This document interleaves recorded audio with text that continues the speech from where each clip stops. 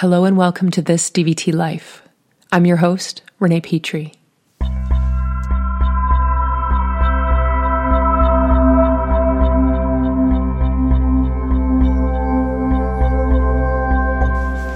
Hey everyone, good to be here.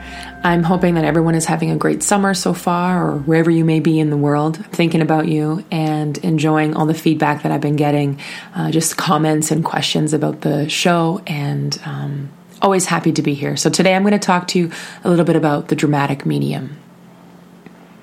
Faites entrer les clowns. Faites entrer les clowns. That's how I was supposed to say this recitation we were working on. I was supposed to emerge from behind the classroom divider, you know, the ones that were covered in that felt-like substance and were probably from the 70s.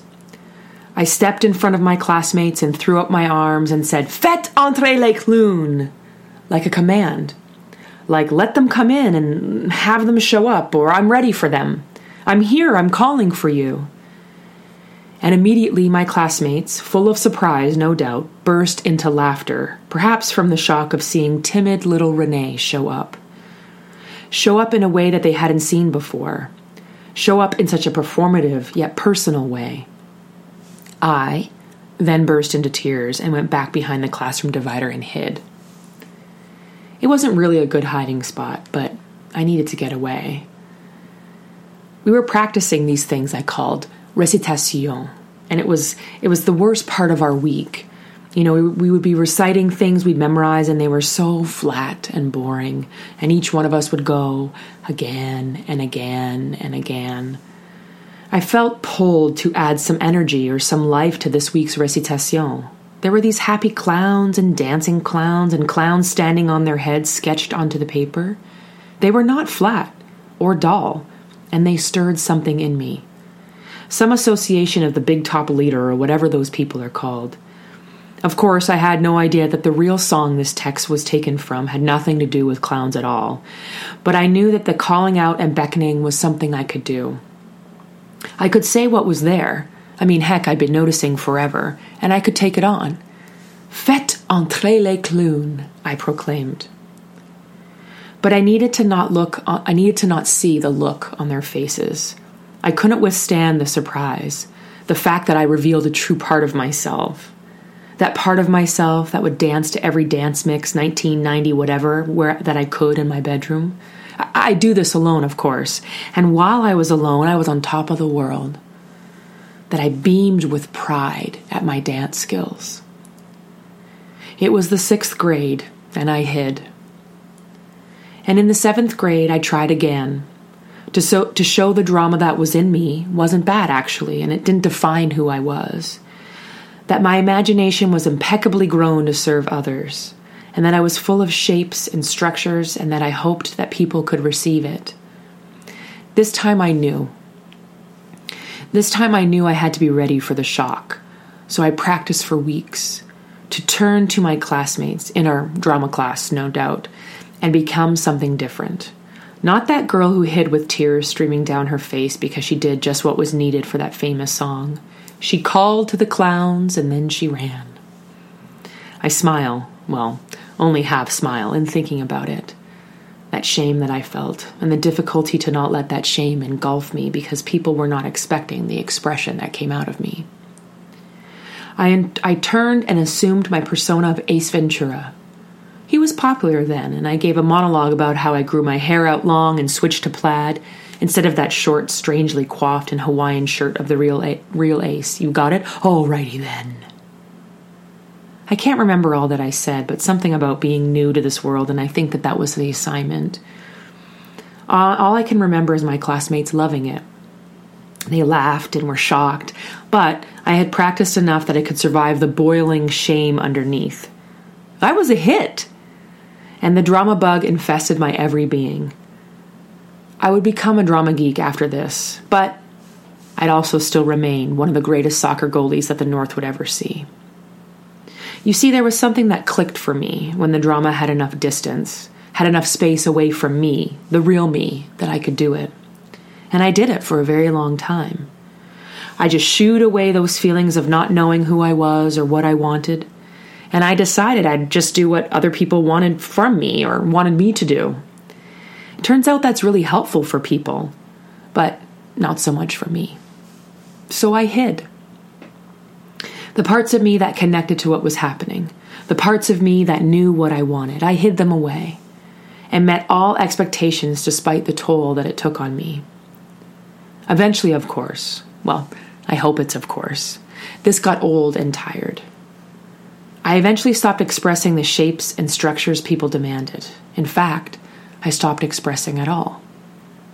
In moving to New Haven and starting my journey in DBT, I knew I had to express again, but it took some time. I really couldn't. I knew I had to find some mixture of what was expected and needed and what was right, but I didn't know how to have me included in that mixture. Faites entre les clowns could never be spoken again. But DBT had a problem with that. I wanted that performative self, that part of me that could proclaim and own and take space. DBT wanted this. So I did that for a while. I played ace, and I owned it, and the play was great. It was fine, and people laughed, and I survived, and it was great.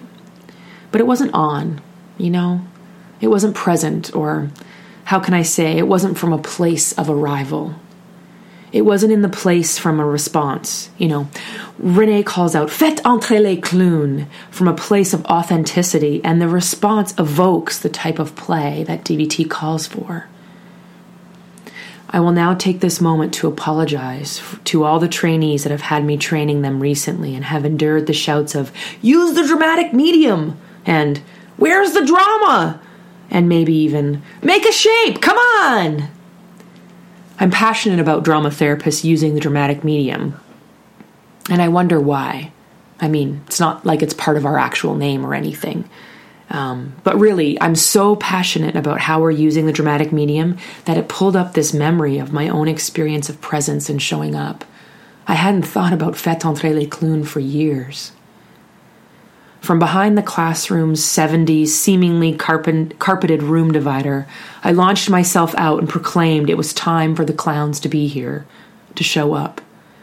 And the reaction of my classmates, as I'm understanding it now almost 25 years ago, was that of surprise, into delight, or maybe even alarm, but also a place of recognition, of accuracy, because after I hid, the response was chanting of encore, of calls to finish the poem, of, come on, Renee, let's see it again.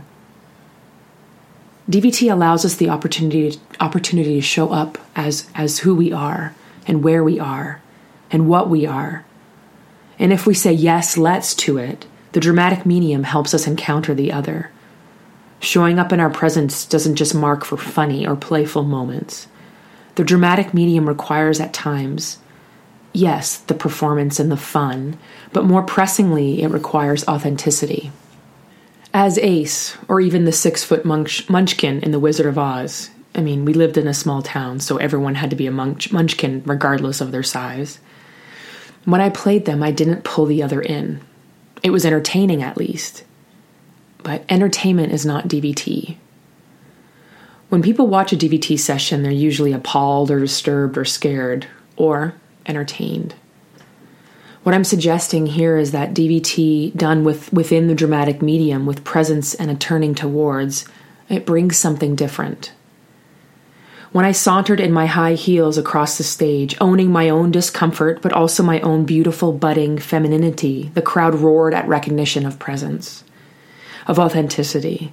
Not an actress following a script, but in a woman playing a role and putting herself in it as well.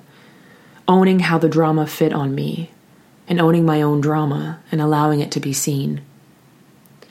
DBT can be done in a merely performative way, and that does serve a purpose, I'm sure. Performance is part of the dramatic medium. But to really connect with the other, the discrepancy between self and the dramatic medium needs to be titrated and measured and manipulated.